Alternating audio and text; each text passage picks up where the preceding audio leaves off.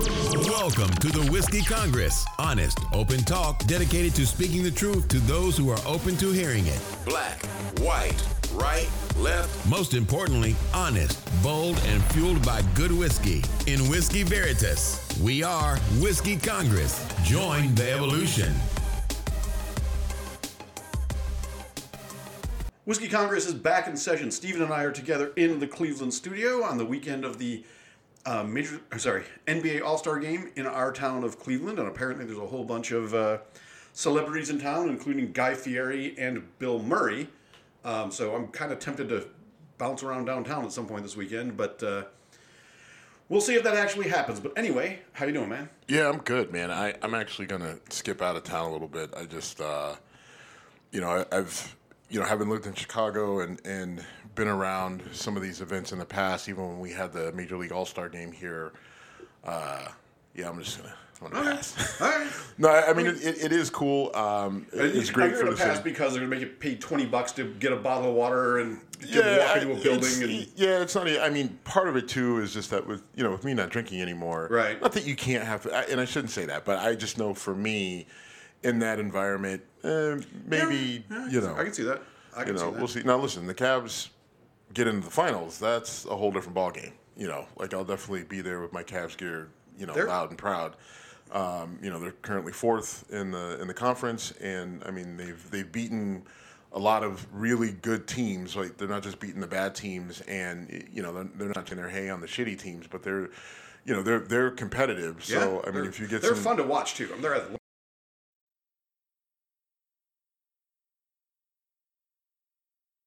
with Indy with the Pacers, and so they come together and they keep playing the way that they've been playing. I think they can be competitive. I don't know if they can beat the Bucks in a 7-game series in the conference finals, but I mean, I think that they can make a run towards it.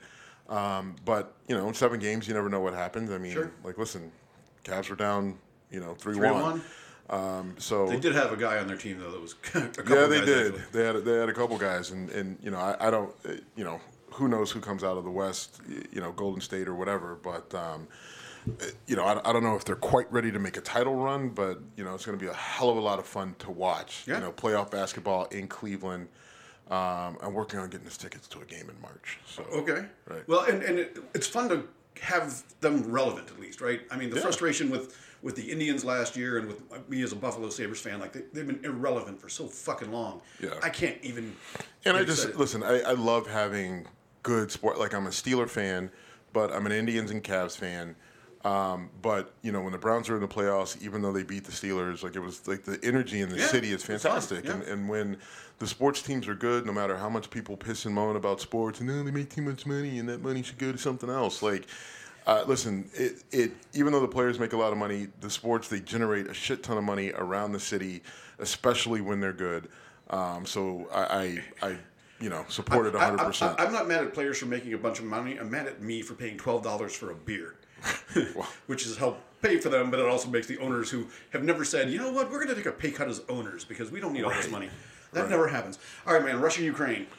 Yeah. Slight change in gears. Well, you know what? Here's the thing with Russia and Ukraine. I mean, Vlad is posturing. Now the question is, is he going to invade? Is he not?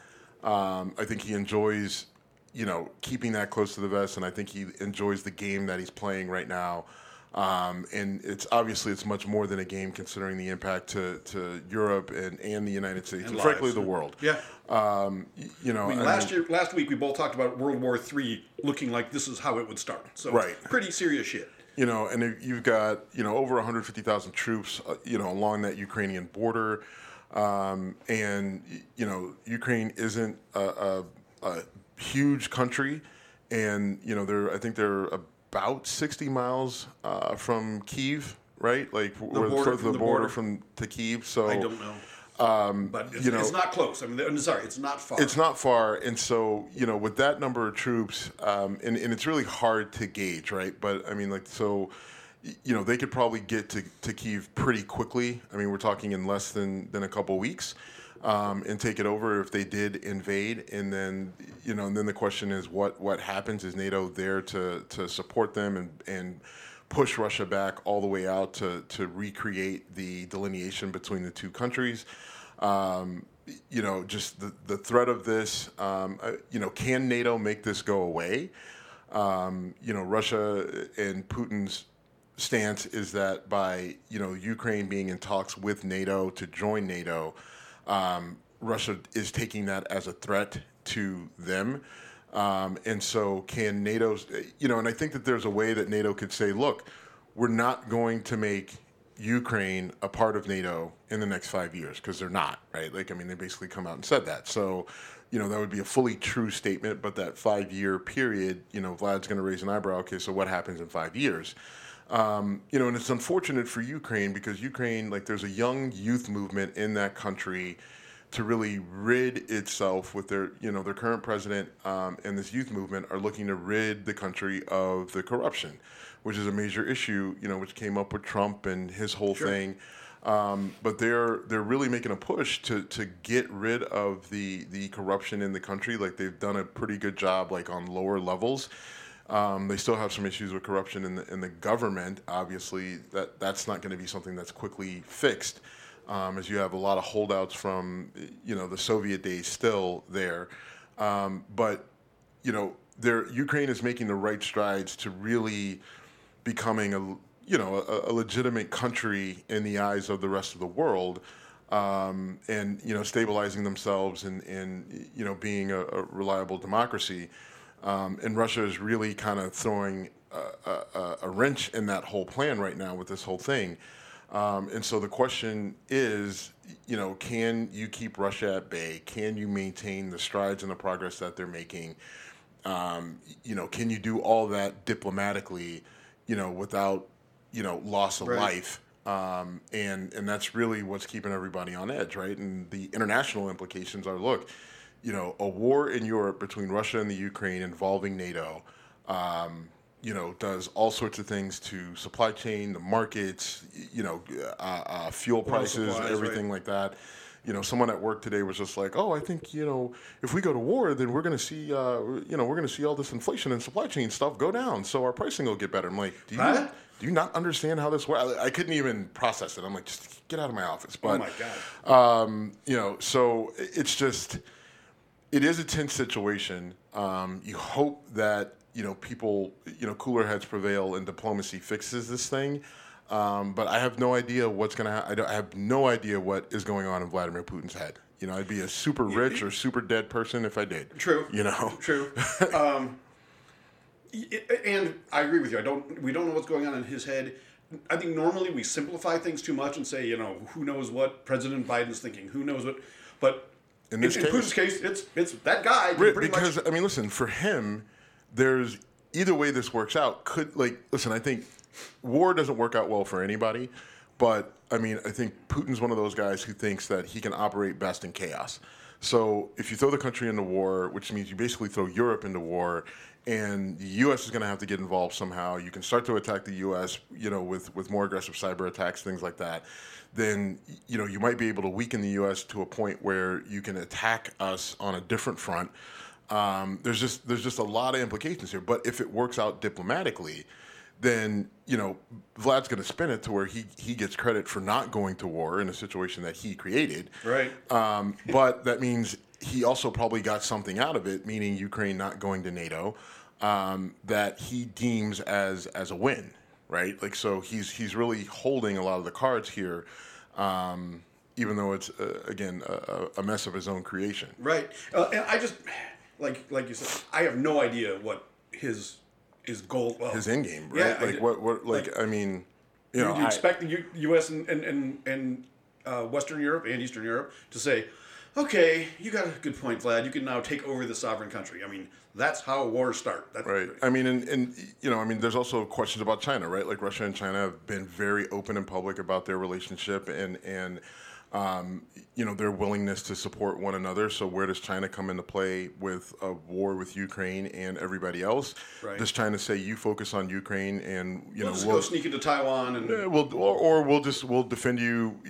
While you do it, yeah. we'll help defend and protect you. I don't know. Another aspect. You and I talked about this the other day, but just another wrinkle in all this is, Tucker Carlson on Fox News, who I really don't like to talk about on the show because I just don't like to draw attention to him. He's got enough attention already. And, it's just, it's and a lot of it is just ridiculous rhetoric. But, I was listening to something the other day where they pointed out that, Tucker Carlson's, commentary on Russia and, why would we support Ukraine? And, like Russia's the bigger country and blah, blah, blah, blah. So this is what I was listening to. They were saying that, Russia, Russian television, Russia RT, I think it's Russia Today or whatever, RT television, they're playing segments, like 5-7 minute segments of Tucker Carlson's show in Russia. Someone there said that, like, listen, someone in Russia said that, they said two things, that Carlson may need to cool it because it's so obvious what he's saying and what he's doing in his support for Russia that they're worried that he may get shut down, and they don't want him to get shut down, but they do want him to calm it down because it's so obvious. Because he's basically doing Russian propaganda? Exactly. And he is doing Russian propaganda. And someone else said that it feels like someone is literally feeding him talking points from, the Russian Ministry of International Affairs or whatever, which, is terrifying, right? Like, I mean, could he just be hitting on all the points just because he wants to, do whatever the opposite of what Biden wants to do? Sure. I mean, or is there a possibility that he's in conversations with people over in the Kremlin? And, another thing that came out of this interview was that, Tucker Carlson is pushing hard to get an extended interview with Vlad Putin on his show, right? I mean, so, like all of this is, I'm sure it'll be a hard-hitting, tough question-filled... No, I mean, we know exactly what, you're joking, but, yes, it's going to be him, basically licking the boot of Vladimir Putin and, basically trying to prop him up. And the idea that would happen on a U.S.-based, cable network news program. I believe the biggest. Right. I mean, it just is insane. And it's scary. And I think that those are the sort of things that you have to pay attention to. But then you're also put in the situation like, all right, what do we do? Right. If he does get Vladimir Putin on, you kind of based off. I'd watch it. Yeah. Well, I mean, yeah, but exactly what it's going to be. It's going to be, he's not going to hold Putin to account for anything. He's basically going to praise him the whole time and say, I don't know why anybody would disagree with you on this, right? Which is just an insane idea that, you've got someone that prominent in, the U.S. news media openly supporting Russia in a move for Russia to take over a sovereign country. Right? A sovereign democracy. Right, a sovereign U.S. ally. Right, that is a U.S. ally that we, said that we would help and protect. This is just this situation is really a nightmare scenario. Yeah, and it's something that it kind of I won't say it fell off my radar, but it's the nonsense that gets some of the stuff we're going to talk about here takes over my news feed, and I end up just kind of getting distracted from it, and then I'll see Putin positions himself this way, and I'm like, I cannot imagine what it's like to be in Ukraine right now. It's got to be horrifying. You got to be sitting there every day wondering, like, okay, especially if you're in Kyiv or close to the border, like someday you're just going to open your blinds in the morning and next thing you know, there's troops marching down your street. I mean, that's as crazy as that sounds to say. It can happen, and I'd certainly be thinking about it if I lived there. Exactly. Yeah, absolutely. I've got a really good friend who's Ukrainian, and I should reach out to her and just ask her what her thoughts are. Yeah. Because she lives here now, but she grew up in Ukraine. I think she left there when she was like 14. Actually, you know her too. It's Vicky, the girl that used to work at... Yeah, I know exactly who you're talking about. So yeah, it's definitely something to keep an eye on. Now, I've not followed the Durham Report story very well, but I think you have. So yeah, so I'm gonna just put notes down just because it's not that complicated, but it's worth making sure that we get it right so that people at least can hear it. I personally think it's a nothing burger, but okay. And this is the weird thing about this isn't new. No, it's from 2019. I mean, well, no. What I mean is it happened back in 2019 or no, I'm sorry, 2018. But this was reported by the New York Times a year ago, right? I mean, like this exact story, and no one thought it was a big deal, and now Durham is he has made his statement. And so that should be a little bit of a red flag, even though it's not. So, and the part of that is that, this is a validation of Trump. Like, Trump said all these things and you liberals ignored it, and now here's proof that in fact this did happen and he was spied upon by Hillary Clinton during the campaign. I mean, that's essentially what it's kind of like red meat for that crowd. Right. So this is what happened. You've got this company, Neustar, right? NEU Star. And they provide, internet registry and security services, for, like government agencies and entities, right? And so they had basically lawful access to the databases of the federal government, right? And what they do is they look at DNS data, right? And DNS data is the domain name system, and that's what basically it's like the phone book of the internet. Right, it's okay. How computers, it's how we talk to each other on the internet, right? And then it's what happens is you've got your website name. So our website name is whiskeycongress.com, and then the DNS converts that into a number program that can be sent to other computers, and it's how they communicate together, right? But so they had lawful access to federal databases, and what they do is DNS lookup data, right? And so what they do is they go through and they look at the DNS data and they look at what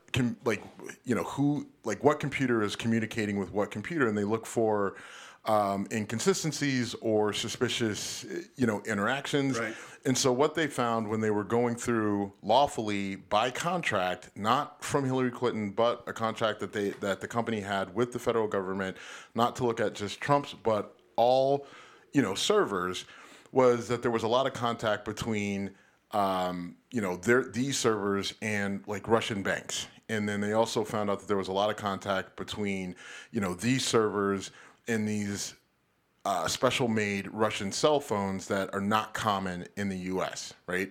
So this company, Neustar, and then these Georgia Tech researchers who also were looking at this data under contract through the federal government, saw these sort of connections to Russia and said, you know what, we're going to raise the red flag. And so they report it to the FBI and the CIA, right? Like, these are some things that you may want to look into. Now, where things get a little bit complicated is you've got this guy Jaffe, right? And so Jaffe hands the information over to this guy Sussman. Sussman is the one who hands it over to the FBI and the CIA. Now, Sussman is the one being charged, and the reason why he's being charged is because Durham is saying that Sussman worked for the Clinton campaign at the time that he received this information and handed it over to the FBI and CIA. And when he was asked about his connection to the Clinton campaign by the FBI, he lied about it. That's what Durham is saying. Now, the problem is that there doesn't seem to be evidence to show, like, Sussman denies that he was working for the Clinton campaign at the time that this was happening. So he's saying that I didn't lie to the FBI. I have worked for the Clinton campaign in the past, but I didn't at this point in time. And so I wasn't lying. And Durham is saying, I think you were working for the Clinton campaign. The issue is, I'm not sure that Durham has proof that Sussman was working for the Clinton campaign. So now I don't know what Durham has. I don't have access to the evidence that he has, so I don't know. But just if you go through and you read his report, that he doesn't explain how he's making this connection that Sussman was working for the Clinton campaign at the time, other than I believe that you were, right? Like, so I don't know, there doesn't seem to be a financial paper trail that makes a connection that fits the timeline. There's, it's not like he has a contract or something like that shows it. So that'll be interesting to sort of figure out. Now, Sussman, Jaffe, and these people had where things are complicated, I guess, or what muddies the waters for this is that, the people who reported this were not fans of Trump, right? And not only not fans, but they really disliked him. right? Like they really, had a certain level of disdain for him. And so Durham is trying to say that because of their political bias, and specifically Sussman, and, if he's making this claim that Sussman worked for the Clinton campaign and had this, known bias against Donald Trump, that's where the funny business comes in, right? But really, the main charge here is that Sussman lied to the FBI about who he was working for at the time. And so, Sussman didn't do anything wrong or illegal by passing the information to the FBI. And the company that found this information didn't do anything illegal by looking at it, because they were supposed to be looking at it because they did it for the entire government. The other thing is that with these servers, with the Russian phone thing, is that those dated back to the Obama administration, right? So, like that is a little bit of a problem for the whole idea that they were spying on Trump, because, when they're seeing these pings from, White House servers going to these Russian cell phones, that some of that was happening during the Obama administration, right? Okay. So to say, and when you look at this DNS info, there's timestamps, so they know the dates, right? And I'm assuming that if you work for this company or you're a Georgia Tech researcher, you can figure out when Trump got into office, right? When Obama left office, right? So if they're seeing stuff from 2015 or 2014 or 12 or whatever, then I don't think that they're sitting there and be like, oh, this has to be Trump, right? How could it be? Because Obama was in office. So the idea that they were using some sort of bias against Trump in this, it kind of that puts a little bit of a dent in the whole idea that they were spying specifically on Trump, right? Because if they really were spying and out to get Trump, why would they report those particular instances as being suspicious and trying to lay it on Trump? That just doesn't quite track. Right. And the thing I heard, I think it was from Sussman's lawyer, that said you're trying to put this on him, saying because it was his motivation.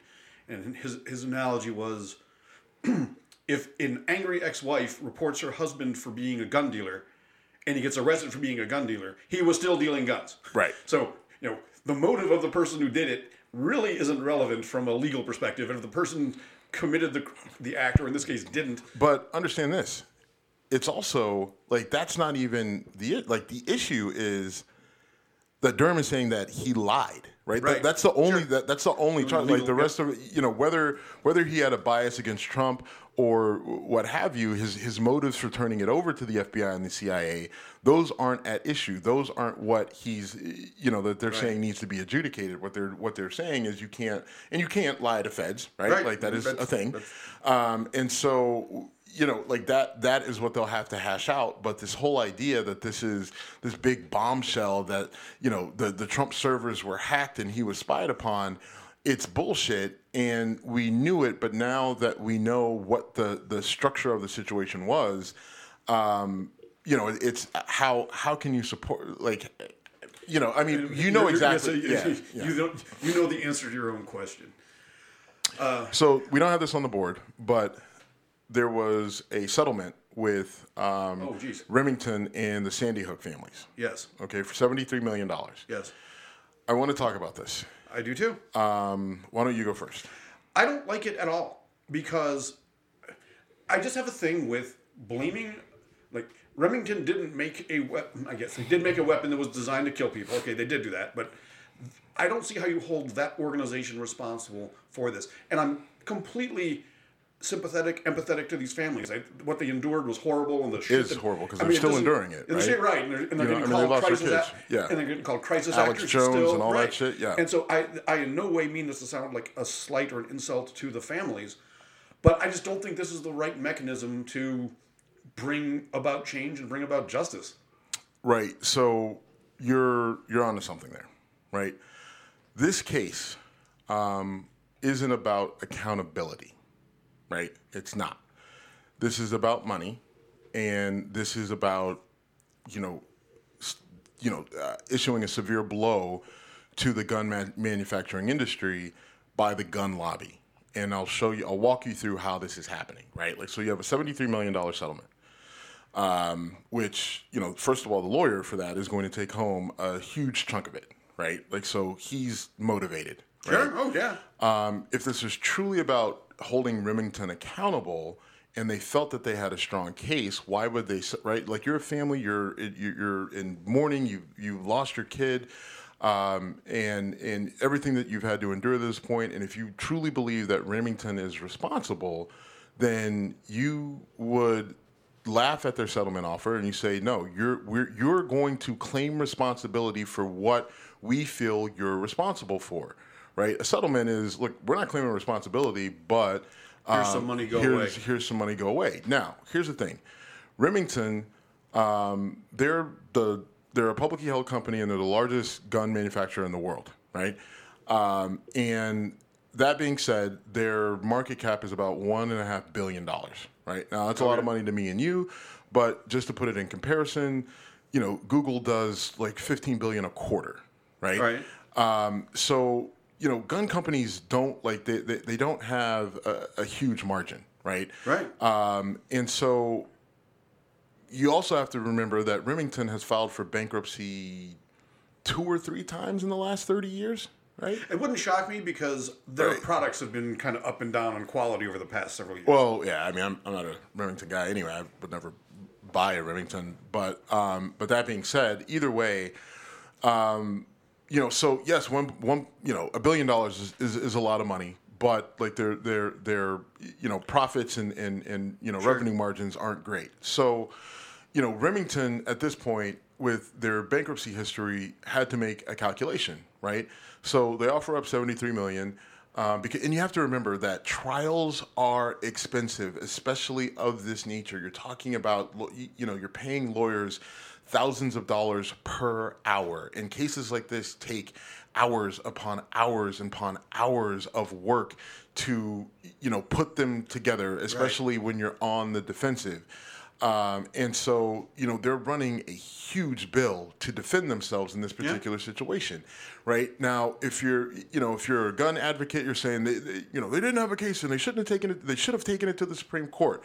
I don't necessarily disagree with you, but the reality is, could they afford to do that, right? Because they have to pay their lawyers the entire time, all the way through that process. To get to the Supreme Court from today is going to take years, and you're just talking about a bill. A tab that they probably did the math and said we can't afford to pay if we stretch this out much further, and so at some point they also say we're going to spend $73 million dealing with this. So if we can just end it without having to go to court, without having to tie up all these resources, isn't that a calculus that's constantly made? Like, how much is it going to cost us to fight this in court? Let's settle for something slightly less than that. Exactly, right? Like, so now what this did though, this complicates things for the gun industry, right? Yeah. Now, if you're anti-gun, you're just like, yay, whatever. I'm not anti-gun. I'm pro Second Amendment, and I don't feel that this is a good way to go after anybody, whether it's the gun lobby or anyone else, because of the way they're using the courts to do it, right? Like, so back in 2005, Congress passed an act called the Protection of Lawful Commerce in Arms, right? And so what PLACA, the acronym is PLACA, but what PLACA is, and the reason why Congress passed it is that the anti-gun lobby or the gun control lobby, what they would do is that they would sue gun manufacturers with frivolous lawsuits, right? That, had barely any grounds whatsoever, that they knew that they couldn't win. But as I just said, trials are expensive, right? Sure. And so they would sue they would sue the smaller gun makers, whether it's Walther or Smith & Wesson or whomever, right? They would sue them with these lawsuits, knowing that these companies would have to spend all this money to get these, even if we're talking about getting these cases thrown out, it still would, put a big dent in these gun manufacturers' pockets. So what Congress came in and said, you know what, you cannot use the court system to, do your bidding for you. You can't do frivolous lawsuits. Therefore, we're going to pass this act, and then those lawsuits basically went away. So here's the deal: if a gun malfunctions, right, and hurts someone, then you can sue the gun manufacturer, right? Right. But if you have, Joe Blow idiot, they pick up a gun and they kill someone, they kill themselves or whatever because they weren't using the gun safely or they did something, heinous, you can't sue them because that person made a choice, a decision to do that, Right. and that wasn't the gun manufacturer's intention, nor was it their fault. How could you hold them responsible for what someone else made the decision and chose to do? Now, what happened in this particular case, how the plaintiffs in this case, the families, and there were 9 families, mind you, only 9 that were a part of this, but how they got around this is they made the argument that because Remington pushed to get their guns used in first-person shooter video games, that they were marketing to teenagers, and therefore by marketing to teenagers in those games, that this kid, and I believe the kid was an active gamer, that he was able to make the connection between Remington being on the video game, so he got a Remington, and he therefore went and committed this terrible act, right? Like, so that's their get around of this act that Congress passed in 2005, right? Now, I believe that especially with the Supreme Court that we have right now, that if Remington were to take this all the way through to trial, and if they were, if the court ruled against them, that they would be able to get this to the Supreme Court. And with the court that we have, I think that the court would rule in their favor. But again, cost. It's really expensive to go to court. It's crazy expensive to get a case to the Supreme Court. So, and again, they're defendant. So and juries are wild. You never know what a jury's going to do. Right. Well, with the Supreme Court, you're not dealing with a jury. Oh, yeah, sorry. Yeah. Right. Like, you're not dealing with a jury. But wouldn't you need a ruling in a lower court to get to the Supreme Court? So well, I mean, like, so you would. So if they take this, this is currently right now, I think, in Connecticut, right? Right. So Connecticut rules against Remington. Remington then appeals on an appellate level. Appellate level rules against Remington, right? So Remington is just like, okay, we're going to take this, elevate it up to the Supreme Court. So you could do that. But again, you can see how the cost of that, when you're paying lawyers $1,000 an hour or law firms $1,000 an hour per lawyer, and there's 10, 15 lawyers working on it, you can see how it adds up very quickly. And so, but I believe that had this gone that way, right? If they had, let's say maybe their market cap were $10 billion, then I think that they would be able to take this to the Supreme Court. And I believe, especially with the people that we have on the court now, that it would be ruled in their favor. But they just don't have the money to do it. So the question then becomes, because there's a lot of first-person shooter games out there, there are a lot of different guns that are noticeably, right, that are in those games, right? Because they list what type of gun it is. Oh, it's a FN Scar, right? That's how a lot of people, like, especially like if you listen like to hip hop and rap, a lot of guys talk about FNs, right? FN America, they're a gun manufacturer here in the U.S., and they make really good guns. Their guns are also crazy expensive, but like they're well known. So if someone uses an FN, let's say a Scar, because it's probably one of their more recognizable weapons, would someone then be able to sue FN? Because FN is in a video game. Now, they would have to be able to make the connection that the person who used the gun played the video game and saw the weapon and then, chose to use said weapon in whatever crime they committed. So you need a lot of things to fall in place for this to work out. But it is something, it does create somewhat of a precedent.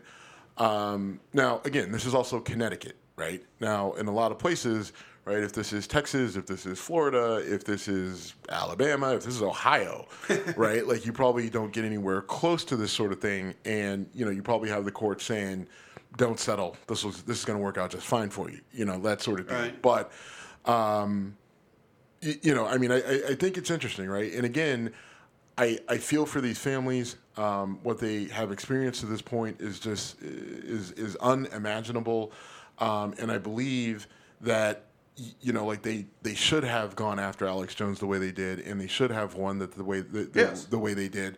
But as it relates to this, I just don't think this is right, and I also don't believe that this is bad for the gun industry. But I think that this is bad for other industries because there are plenty of people out there looking to shut down some sector. Well, right? I mean, Purdue Pharmaceuticals got hit with $100 million in settlements or something from just one lawsuit, I think. And I kind of took the same stance there. I'm like, now there's differences there because how they marketed drugs that are potentially lethal if not used properly. Well, not only marketed, but lied about how addictive they were. And I mean, there was a lot with Purdue Pharma, especially as it came to opioids. Yeah. But yeah, I mean, I think it's dangerous. It's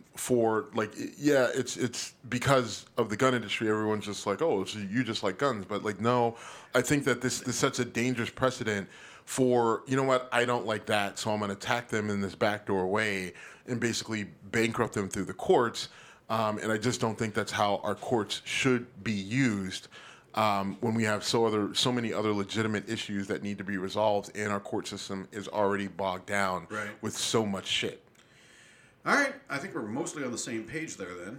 All right, something we need to touch on first before we get into some sports stuff is Kim Potter, the woman, former police officer who shot and killed Daunte Wright in Minnesota. When she was claiming she was deploying a taser, she grabbed her gun. I think it's a clear case of incompetence. And she was sentenced to 2 years in prison, essentially. Yep. What are your thoughts on this? Because I know Daunte Wright's family is furious, and I understand why, because their kid got killed. But I also see the other side. But yeah, I mean, this is hard. This isn't. I don't think this is easy for anyone to look at and say this all worked out for the best. I mean, you got a kid who had, he had a rap sheet. There were warrants for his arrest, which is why he was being arrested. He resisted arrest. Breaks free out of the cuffs, jumps in the car, and goes to take off, and she's screaming taser, taser, taser. And you can see from her body cam footage, she's got a gun in her right hand, she's screaming taser, and then bang bang shoots the kid, and the kid drives off, and ultimately he ends up dying and crashing. And then, she has her immediate reaction, like, holy shit, I just shot someone. I thought I had my taser and, all that other stuff. And yeah, this was incompetence. She got convicted of manslaughter. And, the conviction was right. The question is, what about the punishment? And, there are some people who are saying that, she should just get probation because, it was just an honest mistake. And, the kid had a rap sheet, and had he not resisted arrest, we wouldn't be in this position. And those things are true. And also, her record, I think, was very clean. Right. This is not a Derek Chauvin situation where, the guy was a proven fucking douchebag. Right. I shouldn't say douchebag, because that's someone who does something annoying. Right. I mean, he had so many complaints, so many things on his record. He had over 20 complaints against him. Yeah. She had nothing. This is a clear mistake, but my thing is this. I've said it multiple times on the show. Police officer's job can be very difficult. Sure. We talked about the kid who was shot in Minnesota, with the no-knock warrants. Right. And, sometimes police are put in a position where they have to bust through a door and they don't know what's on the other side. That's dangerous. There's no ifs, ands, or buts about it. That's dangerous, and I'm sure it can be scary, and you got to have a fuck ton of adrenaline and a fuck ton of let's go in you to handle that.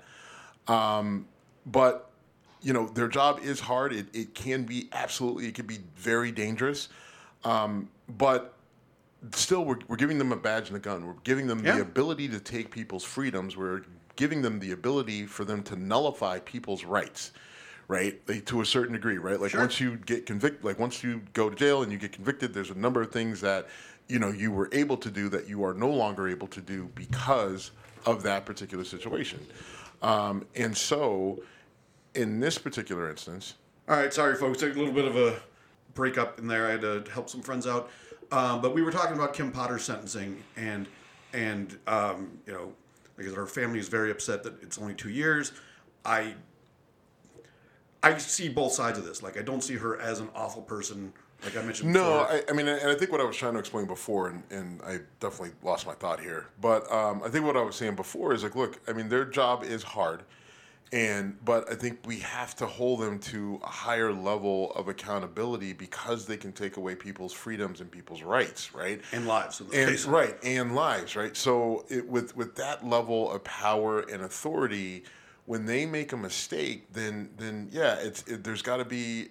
We can't treat them like the average citizen who just made a mistake, right? Like this wasn't just, some scared lady walking down the street who, went in her purse and grabbed her gun instead of her taser because she thought she was, being assaulted by someone.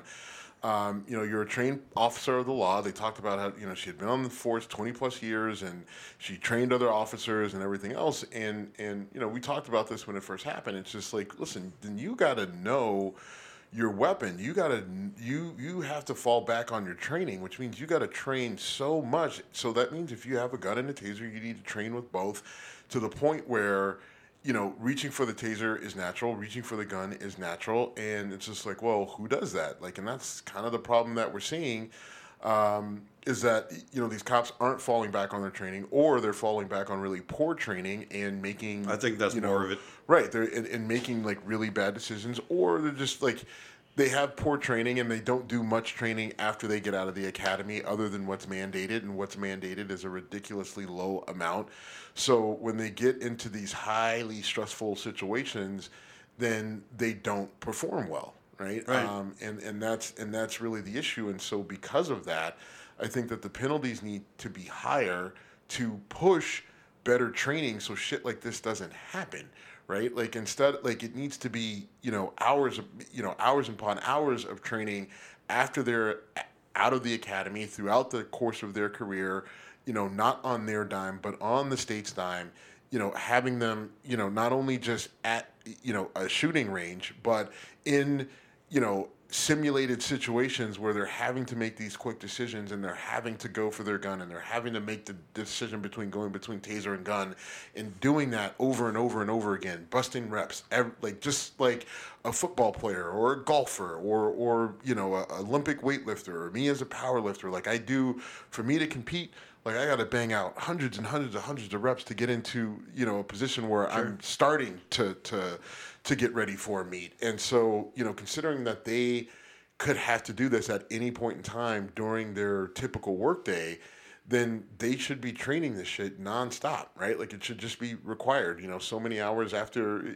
per week or per month that you need to be in, not only just on the range, but in, real life type scenarios. So things like this don't occur, or they occur less frequently, right? Because we talked to Mike Wood years ago, and he said, one of the worst kept secrets with police are the number of the number of accidental shootings that police that happen to police officers across the country, right? And then if you go on YouTube and just Google, police gun, accidental firing or whatever. Like you see the craziest shit. Like I watched one where a guy shot himself in an elevator. Right? I always flash back to the guy who was in front of a fucking classroom, no stress, no whatever. Yeah, right. And he says, "I'm the only one qualified to handle this weapon," and then literally shoots himself in the foot. Right. Like, it's just like, and the scariest thing about that video is it shows that guy and it shows a couple other guys in classrooms where their guns go off in the classroom. Right. I mean, it's just, I just think that there's a better nexus point here in terms of punishment, and I get that she was, a solid, upstanding citizen, and like I say, I don't want her to go away for life. She doesn't need to go away for 10 years, right? But, like the estimated range was 6 to 8, so I would have liked to have seen 6, right? Which means she would have done a couple years in jail. Like as it stands right now, she's going to do 16 months, and then the rest of it is going to be supervised release. In 16 months, listen, any day, we've talked about it, any day in jail is a long ass time. Yeah. Right? Like if you spend a night in jail, you're just like, whew, right? But notwithstanding, because of her position, I think that the standard needs to be higher, and the penalty for a mistake, yes, it's a mistake and it's a terrible one, but a mistake nonetheless. I think the penalties should be a little bit higher. Again, I don't want blood, right? I don't want her dead. I don't want her doing a life sentence. I don't even want her doing 10 years. But 5 6 years here, I think probably fits the bill. And remember, because this kid's not coming home. Dante Wright is dead forever. So you took a life. It just seems like she shouldn't be out before the Summer Olympics in 2024. But she's gonna be. So good segue. Speaking of the Olympics, so The Russian skater whose name you're going to say and I am not Kamila Valieva. was tested positive You're for... welcome. Yeah. So she tested positive for a banned substance. She's 15 years old, right? Yes. So, which in Russian years, who knows what that means, by the way. Well, I mean, you look at her; she's probably 15. I know. She's a tiny human. So when she's 15, so I want to listen. She's 15. She's a kid. So I'm not going after her, but maybe a little bit because she got busted for a drug that I won't say the name of, but it's a drug. She claims that she had a heart issue. This is the issue. So now the story is she took this drug that the drug was prescribed to her grandfather, and she's saying she accidentally took it. Okay. And now this particular drug, it's a vasodilator. Okay. And if you're as an athlete, there's certain benefits that come with that, right? Sure. Like a lot of the pre-workouts and things that are on the market have nitric oxide. Low level vasodilators. But this is a prescription. This is a prescription drug with prescription strength. And as an ice skater, you can see how this particular drug could give her an advantage. Now, there's certain things, like the other issue is that there's certain supplements she takes that aren't banned that do something similar. All right. Right? And so, she's already taking these supplements that do something similar, and now you're saying that you happen to accidentally take your grandfather's drug that does the same thing, and you took it at a point in time, or like it just so happened that you accidentally took it around the time that you got drug tested, because whatever this drug is probably going to clear your system in a week or so, right? And I don't know what drug it was. I don't know what it is. But typically, especially drugs of that nature, yeah, they clear your system pretty quickly, right? They do, but you might get trace levels that last for longer, and I don't know how the testing works. But it's worth pointing out that she's not competing for Russia; she's competing for the Russian Olympic Committee. Because Russia was so shady, they said, "You as a country can't do this anymore." And what we mean by shady is they were doping athletes. Freaks, right?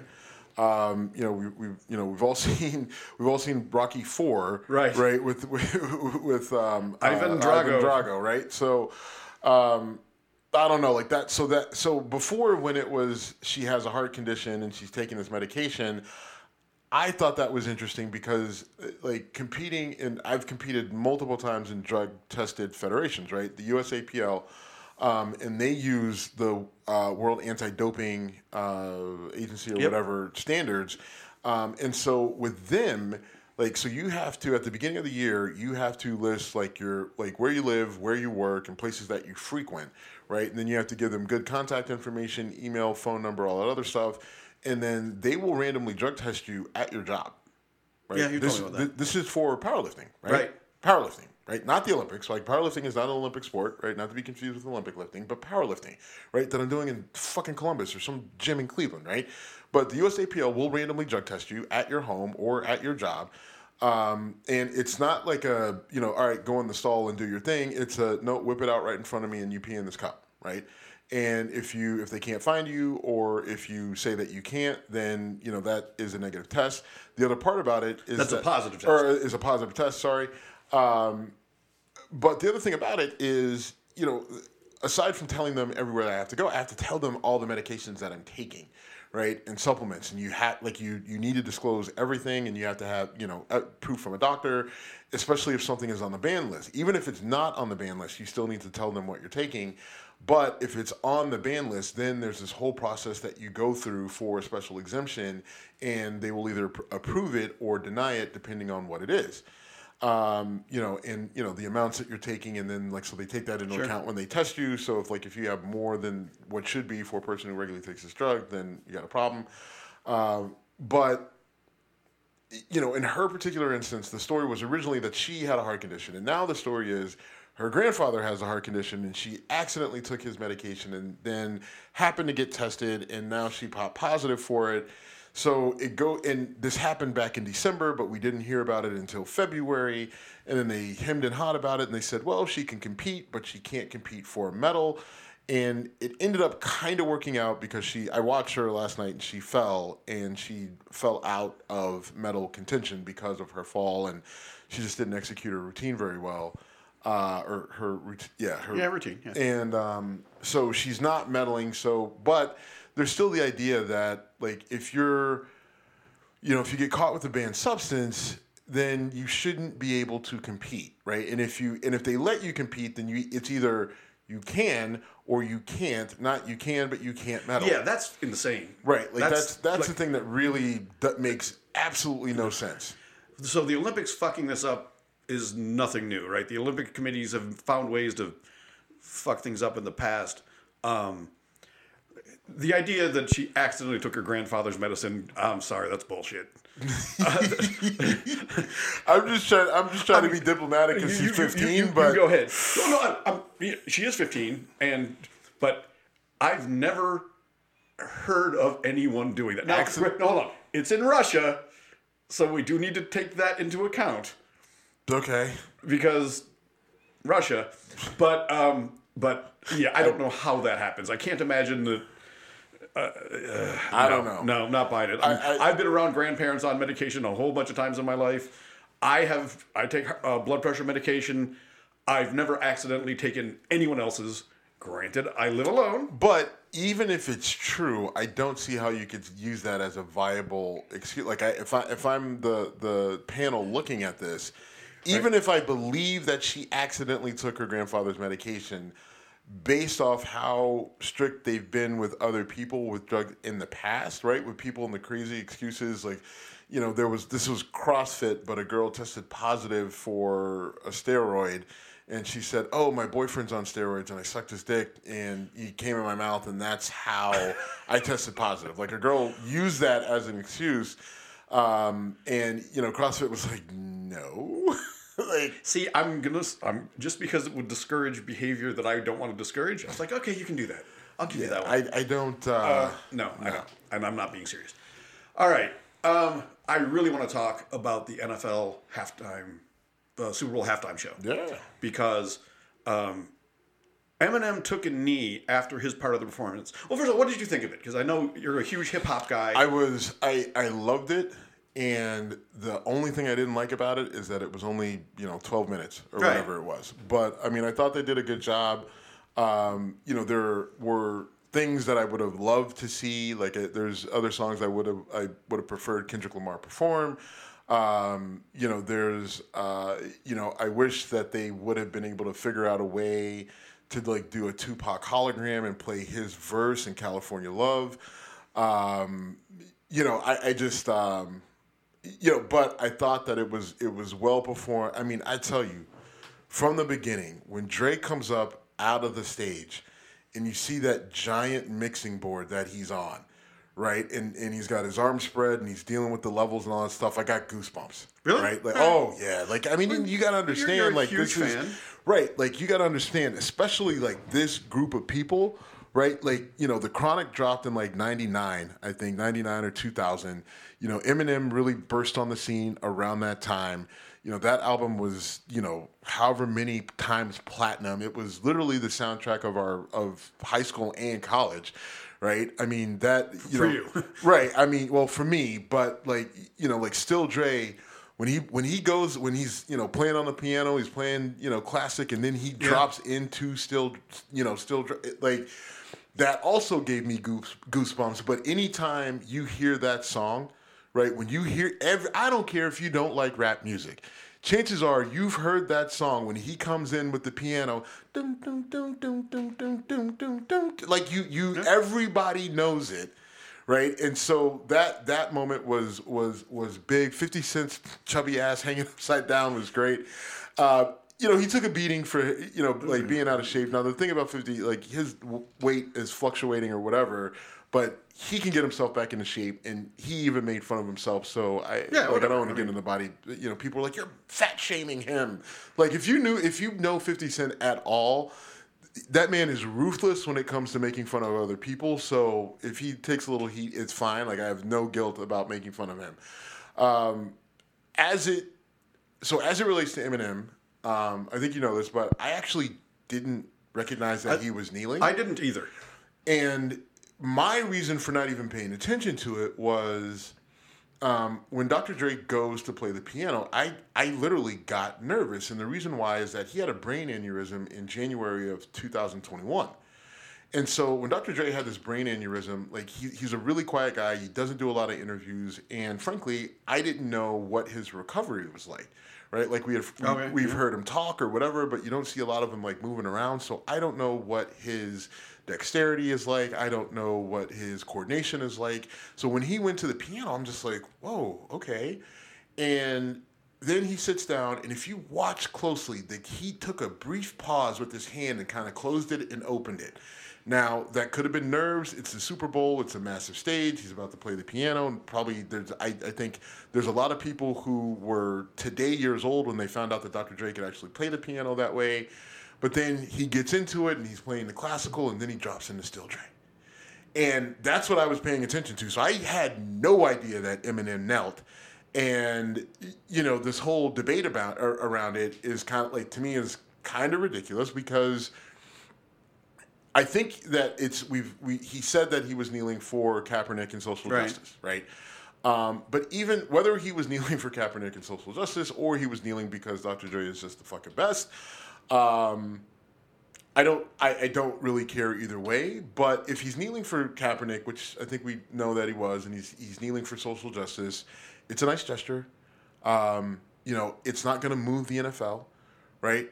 You know, the NFL did this whole thing about, you know, working with social justice, and they have all these initiatives that they're doing, and they're also being sued at the same time for having only one black head coach in the league, right? In racial discrimination.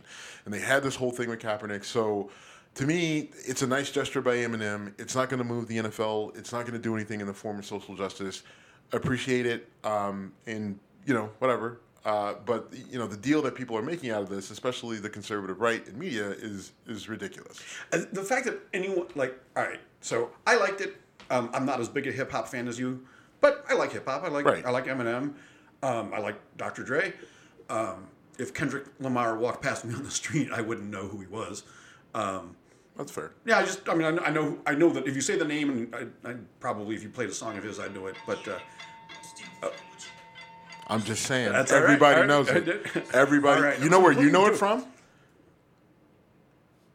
I mean, I know it from Eminem. No. Well, why would you know about Eminem? Eminem's not even in that song. You know, Training Day. Oh, that's right. Beginning of Training Day. When they get into Monte Carlo and they throw the switches. Yep.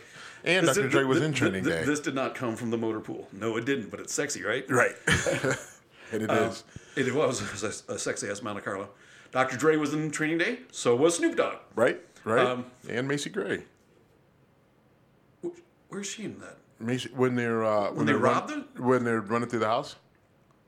Remember, like they rob her to get the money to pay off? All right. Okay, I did not recognize that as Macy Gray, but honestly, when I watched that movie in 2001, I probably barely knew who Macy Gray was. Right. I mean, probably most people barely know who she is now. She had like one or two songs. See, I like her from, so totally derailing here, but she's in one of the Spider-Man. I think the first Spider-Man with Tobey Maguire. Oh, right? Isn't she performing? I think so. In the scene when anyway. I like her from that. So I agree. The reaction of this is the worst halftime show ever. Okay, if you feel that way, fine. It's not your kind of music. If you're actually offended by it. You're hilarious. I mean, it's funny. Well, and Rudy Giuliani comes on and says, "Why doesn't Eminem go to another country if he could do that?" Rudy, fuck you. Like, Rudy, you're being investigated for fucking sedition. Get the fuck out of here. Exactly. Okay, yeah. Solid point. Right. But also, just, I mean, talk about pandering to a base. Like, a guy knelt during the national... No, he knelt, period. Not during the national anthem. Right. It wasn't during the national anthem. No. And that's the other thing too. It's just like it's not during the national anthem. Like the guy just took a knee, right? Like what do you guys think happens in the in the NFL when guys take a knee when they catch a punt or whatever? You know, I mean, it's just it's absurd, the reaction and my social media circle, like I try to be as open and have a diverse group of opinions that I see. So, mine wasn't too bad. There, you're older. I think, white people over, 55, over 50, were the most perturbed and put off by this. I don't know who these people are, and they're criminals. And by the way, gangbangers. they've been around for 20 or 30 years. Right. I mean, Dre's been around for 30 years. Snoop's probably been around for 30 years too. Yeah. I mean, from going all the way back to 92, 187, because they did the soundtrack for that movie 187. But I mean, like, those guys have been around forever. Dre going back to NWA.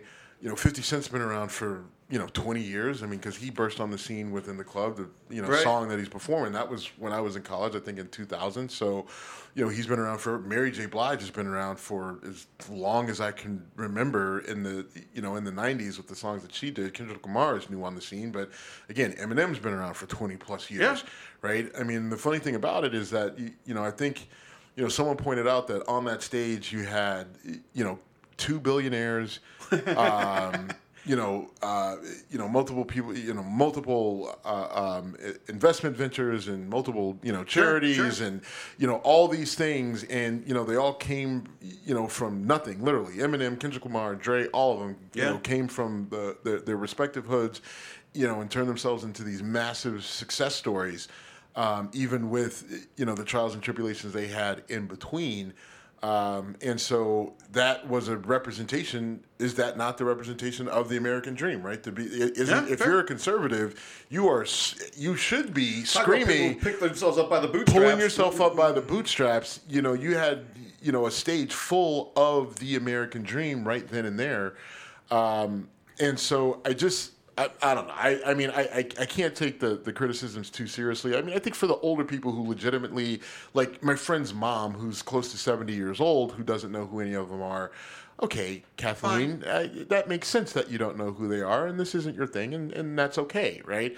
And there were other people who, they're just like, well, but the funny thing is that a lot of conservatives' argument is, well, this is clearly racist. There were no white people on stage. First of all, Eminem is about as white as they come, right? Like his little pasty ass. And then just the idea of being so put off by not seeing yourself represented in something like this, not seeing, majority white people on the stage, and it's just like, well, was that not racist? And this is uncomfortable for me because I don't like it and I don't know what's going on. It's like, I mean, yeah.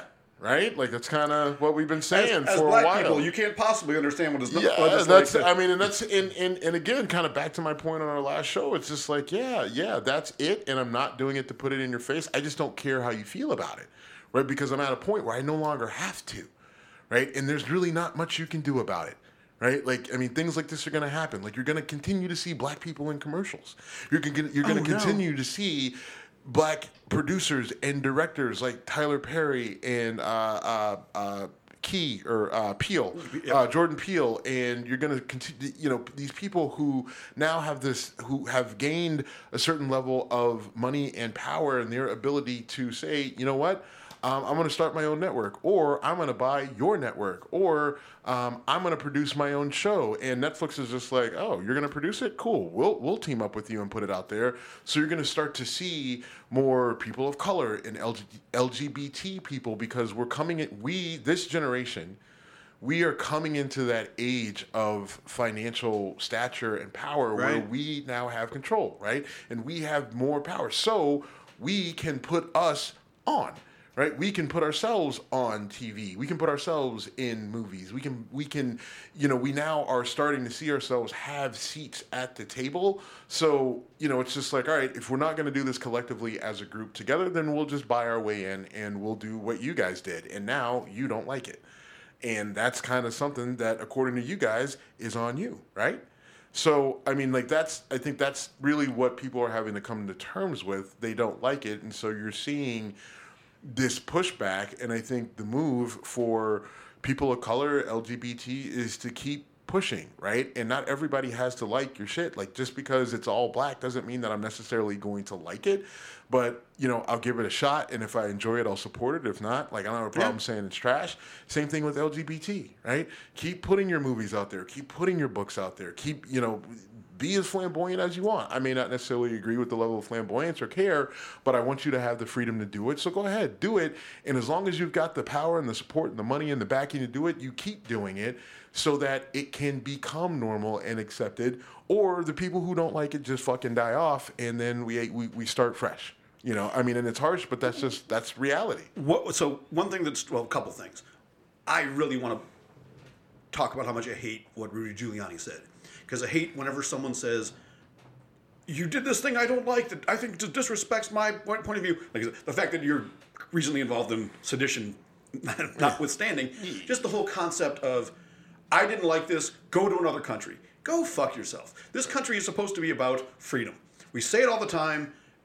How freedom is administered does vary based on certain aspects of your social, political, and racial, situation. But for a guy to come out and say that, it's so pandering, so pathetic, and it genuinely pisses me off when people say, you did this, you should go to another country. No, fuck stick. Why don't you go to another country that actually likes oppression? If you prefer the Saudi way of doing things, where if you speak out against the government or you speak out, they literally kill you, then go. If that's how you want your government to work, you're not being what you would claim is the ideal of America. So, right, because according to them, you would actually be okay with what happened to Khashoggi in Saudi Arabia, right? Yeah. He was a journalist who spoke out against the government, who didn't like what they were doing, so they murdered him, right? And he was also a U.S. citizen and well known, and they didn't give a fuck. So you're okay with that, right? Like, I mean, and you know, that's a dramatic jump to make, but I still think it's to the point. The principle is the same. Right, the principle is the same. But I mean, I think the answer is again, like I said, is for the people that are causing the Rudy Giulianis out there to be upset, is to keep pushing. Right? Yeah. I mean, I myself recently, probably in the last year, have kind of turned that corner where look, I don't have a responsibility to make anybody in the room comfortable. I have a responsibility to be respectful. I have a responsibility to represent myself well, but I don't have a responsibility to make you uncomfortable. So if you say some bullshit, I'm going to call you on your bullshit. And I am going to say it I'm going to say it respectfully, but I'm going to say it firmly. And if that makes you uncomfortable because I'm bigger than you and I'm blacker than you, then that's a you problem. That's not a me problem, right? Because now I'm at a point where you can't just usher me out of the room, right? Because chances are I'm the one who invited you in the fucking room. So I don't really give a shit about your uneasiness with whatever it is about me that makes you uneasy, right? I don't really give a fuck if you don't like my tone. I don't give a fuck if you don't like the way I said something. That is a you problem. That is not a me problem. And I'm not going to allow what you want, what you think that you need, or how you think that I should behave, control, or dictate my behavior. And I lose no sleep over it. At all. No, I'm on board with you. I mean, not in the same realms, but there's parts of my life where I used to be very, shy about my opinions and about, my interests. And I got to a point where I'm like, fuck, I'm me. And at the time, I'm probably roughly 40 years old. Yeah. And just said, you know what? I'm a fucking grown-ass man. Again, not trying to be a dick. I'm not trying to make anyone uncomfortable. But I'm not going to apologize or feel guilty or backtrack. I think, and again, respectfully. I mean, you do this stuff respectfully. You do it with tact, and reasonableness. You're not trying to. I'm not trying to tear anybody down or embarrass them or whatever. But I'm also just not going to get pushed around, or I'm not going to keep myself subdued because of my fear of making people uncomfortable. I had a job interview, a year ago where, I told the guy, like, look, we need to move on past this subject. I've answered it thoroughly. And if you can't move on from it, then we're going to walk out and this interview is over because I'm interviewing you as much as you're interviewing me. And you're failing the interview right now.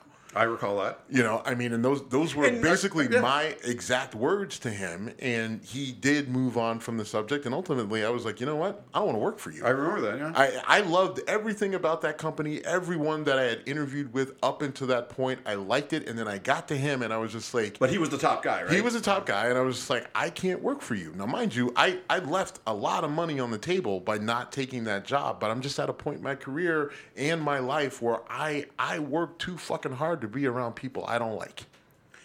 I completely understand that. I think I had one other... Oh, the other thing I wanted to say about the whole halftime show is it shows that, you know, the demographic you're reaching out to is younger. Yeah. I mean, they're younger than They're me. younger and more diverse. And more, and they grew up liking rap. Right. I mean, rap changed a lot of things Yes. in terms of Socio-political. well, yeah, it changed a lot. yeah. I mean, when it became a mainstream kind of, you know, around you every day, and people started going, "This is kind of cool. I kind of like it." Look, think about this. Think about this. The song "California Love," Tupac, Dre, classic. You know, came out, was, you know, it was a great song, chart topper. You know, and rap was big, but I mean, like, you had Tipper Gore coming out trying to, you know, go after Eminem and all that stuff, which is maybe a couple years later. But, you know, like, you know, Tupac was in and out of jail, and all this, you know, people were so up and armed about. Remember, this is around this shortly after they started putting the big, Right, the explicit lyric label, yeah. label on, and that was a huge deal, and blah blah blah. So that song, California Love, you know, which came out, I think, in I want to say like 93 or 94. I heard that song. You want to know where I heard it? Sure. I mean, you're on the radio, I'm guessing. No. Oh. It was in a movie, Okay. and the movie was Scooby-Doo. The movie version of Scooby-Doo that came out, it came out during the pandemic, so this was maybe a year or two ago. No, wait. Yeah, they made a Scooby-Doo movie. Okay, that's not where you first heard it. You've heard No, it. Okay. yes, but I heard, like, Right. I sit That's how down. mainstream it is. Me and Eden sit down to watch Scooby-Doo the movie on maybe Disney Plus or whatever, and the opening song is California Love. Right? Okay. Like, I mean, now, but if you think about where this all came from and where it all Sure. started, and the fact that now it went from, we got to put in explicit lyrics and blah, blah, blah, and this is all bad and it's going to ruin the youth and blah, blah, blah. Now we're going to put it in kids' movies.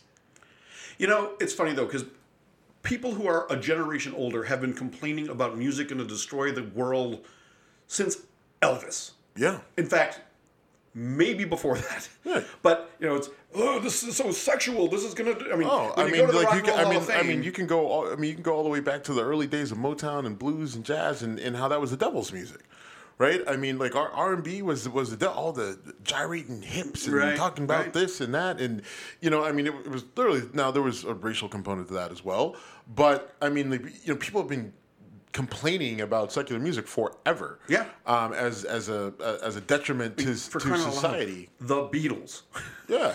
who, let's just say, were not edgy. Well, at the time they were. Well, right. They were really edgy. But I'm not a Beatles fan. I could probably only name you like a few Beatles songs off the top of my head. But yeah, you're 100% right that this is something that's been generational. But although what's interesting is I think with my generation, it's a little bit different, right? My generation is in a weird sort of gap, right? Because we didn't have any of the technology growing up, but as we went into like Sure. college and grad school, like we had social media and computers and all that other stuff. You know, we're really the last generation to grow up without cell phones and the internet and everything else. So we're caught in this weird in between. So depending on who you talk to in my age bracket, right? Like like me, I still like new rap and hip hop music, but you can talk to someone that I graduated with, and they won't listen to anything that was made after like 2005. Right? Okay. It's like, oh, rap is all terrible now. It's all mumble. I don't understand what's going on. I'm Chris just like, Rock had a great bit about that. But right. I mean, but and so I think we're an interesting group in that standpoint, because there's a lot of us in my age group who are now in the hip hop rap industry, right, who actually are really driving it, right? Whether it's a Steve Stout and all, and all those guys are a little bit older than me, but still, you think about the Jay-Z's and the Beyonce. Like Beyonce, I think Beyonce and I are around the same age, right? Like, so she's a huge part of the music industry. But I mean, it's just interesting to see where people your age and up are kind of like still that whole, rap music and music is going to destroy the world. And at my age, we're a little bit more in between. And then the kids younger than me are just like, I mean, those, black kids are younger, probably 10 years younger than me. They love everything, right? They love the mumble rap. They love the old rap. They love, rap, new versions of rap, but they also like other alternative music. And they're really into all these, like K-pop and all that other shit. It's really, really sort of bizarre, but interesting and fun, to see all this shit go on. It's more accessible now, because now you can just get on YouTube and say, I want to hear, I know what K-pop is. Yeah. I've never heard a K-pop song that I'm aware of. I mean, it might have, but if I wanted to check it out, get down. If I wanted to check it out, I could just get on YouTube. I didn't have to go to a record store, buy a product to see if I like it. Right. I just YouTube K-pop, see what happens. Yep. I'm not a big YouTube guy. Okay. Because a lot of people in the gym love to use YouTube as their playlist. All the time. And for whatever reason, I don't. Is it a sound quality thing? Because I've heard people kind of criticize me for that. Part of it is because I'm an Apple whore. That is fair. Part of that is my biggest problem, because I have Apple Music, so I can, I have all of the music in Apple's catalog at my fingertips at any point in time. And I just, I can arrange my playlist the way I want it with the songs and everything else. And, which is funny because all my playlists are basically like the same except for a couple new songs. Right? I just label them different. But anyway. All right. Man, we've gone over an hour 15.